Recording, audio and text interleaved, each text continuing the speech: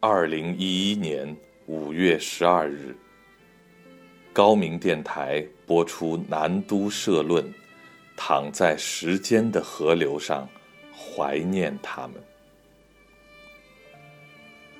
今天是汶川地震3周年纪念日，读者诸君一定知道我们的哀悼所在。那场大地震令山河破碎，8万多人罹难失踪，连绵不绝的哀伤延续至今。哀伤是为同胞一去不还，5月就此成为悲哀的月份。哀伤也因为念及自身无力，不能抵挡决绝的离逝。又一年祭祀重来，躺在时间的河流上怀念他们，实有必要确认诸多问题。他们是谁？他们遇到了什么？他们在哪里？他们想要我们做什么？馨香几枝，烟气袅袅，升腾至虚空。他们不是冰冷的数字，他们也曾顶着百家姓活泼泼地存在过。他们用整整一生走进5月的废墟。他们开心地在世上生活过7年，亦或更长更短的岁月。他们是父母，是子女，是姐妹，是兄弟，是黄皮肤的人。他们是寨子里的居民和过客，是跋涉山川河流的人，看云起云落。他们是一切真情。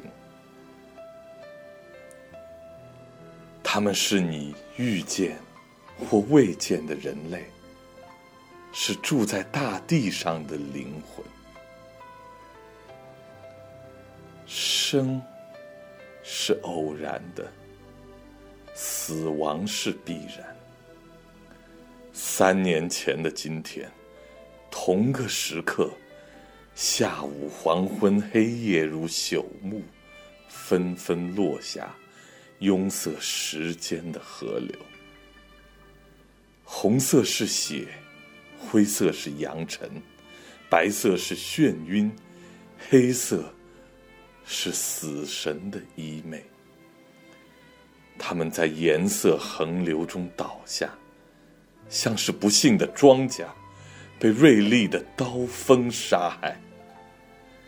他们失去了所有，他们的老年、中年、青年或童年时代结束得太早太快。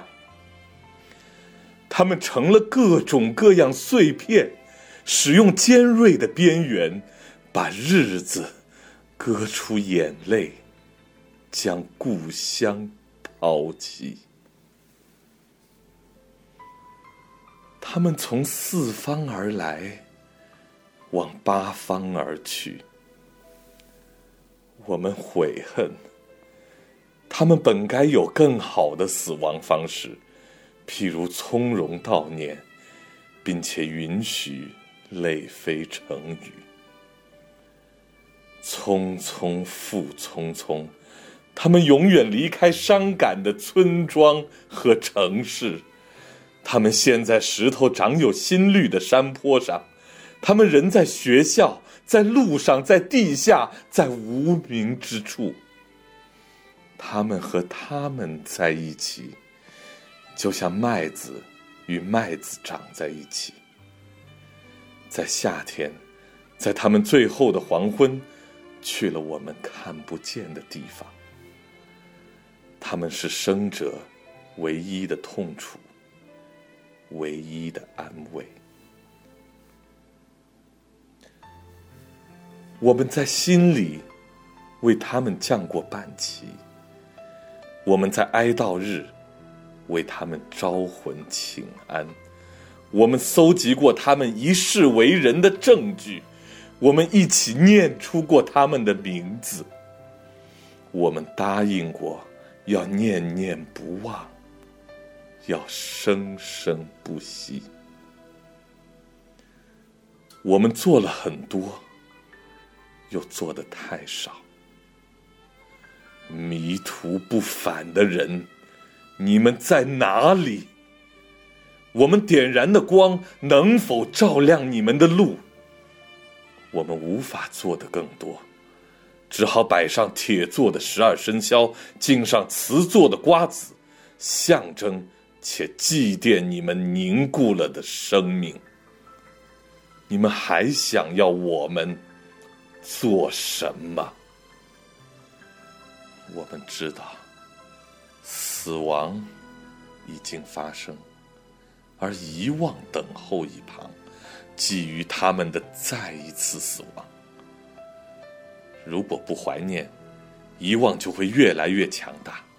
今天的祭祀就是为了拒绝遗忘，拒绝再次失去他们。以后的纪念目的无他，也是一遍遍证明给他们看，我们从未远离，我们一直在一起，哪怕是遇到死亡和恐惧。这是一种要被记取的承诺。人千古，人又永远在。这是我们对整座村落、整座城市、良知国民的交代。起于尘土，而又归于尘土，可有一种责任无法推卸。这就是我们对他们的纪念，是校园对学生的纪念，山野对农夫的纪念，黄泥貂群对凝视者的纪念，是家庭对逝者的纪念，是鲜花对坟墓的纪念，是生命对生命的纪念。我们始终不忘，始终向着他们的方向眺望。我们的生活里有他们，我们不只是为自己过活。时间的河流联系彼此，让我们重聚一起，就像是真的没有失去过。止歇欢愉，今天此时，让我们躺在时间的河流上，采用他们惯常的姿势，感知他们的所在和请求，察觉我们的对话与诺言。在他们走后，没有一个夜晚能让我们安睡。可3年来，我们谨记并警醒我们的原则。5月是悲哀的，又是清醒的。通过对他们的取态，丈量我们与人类的距离。祝愿大地上的神奇同样能保佑他们，就像他们保佑我们一样。祈祷彼岸乐土，福时尚享。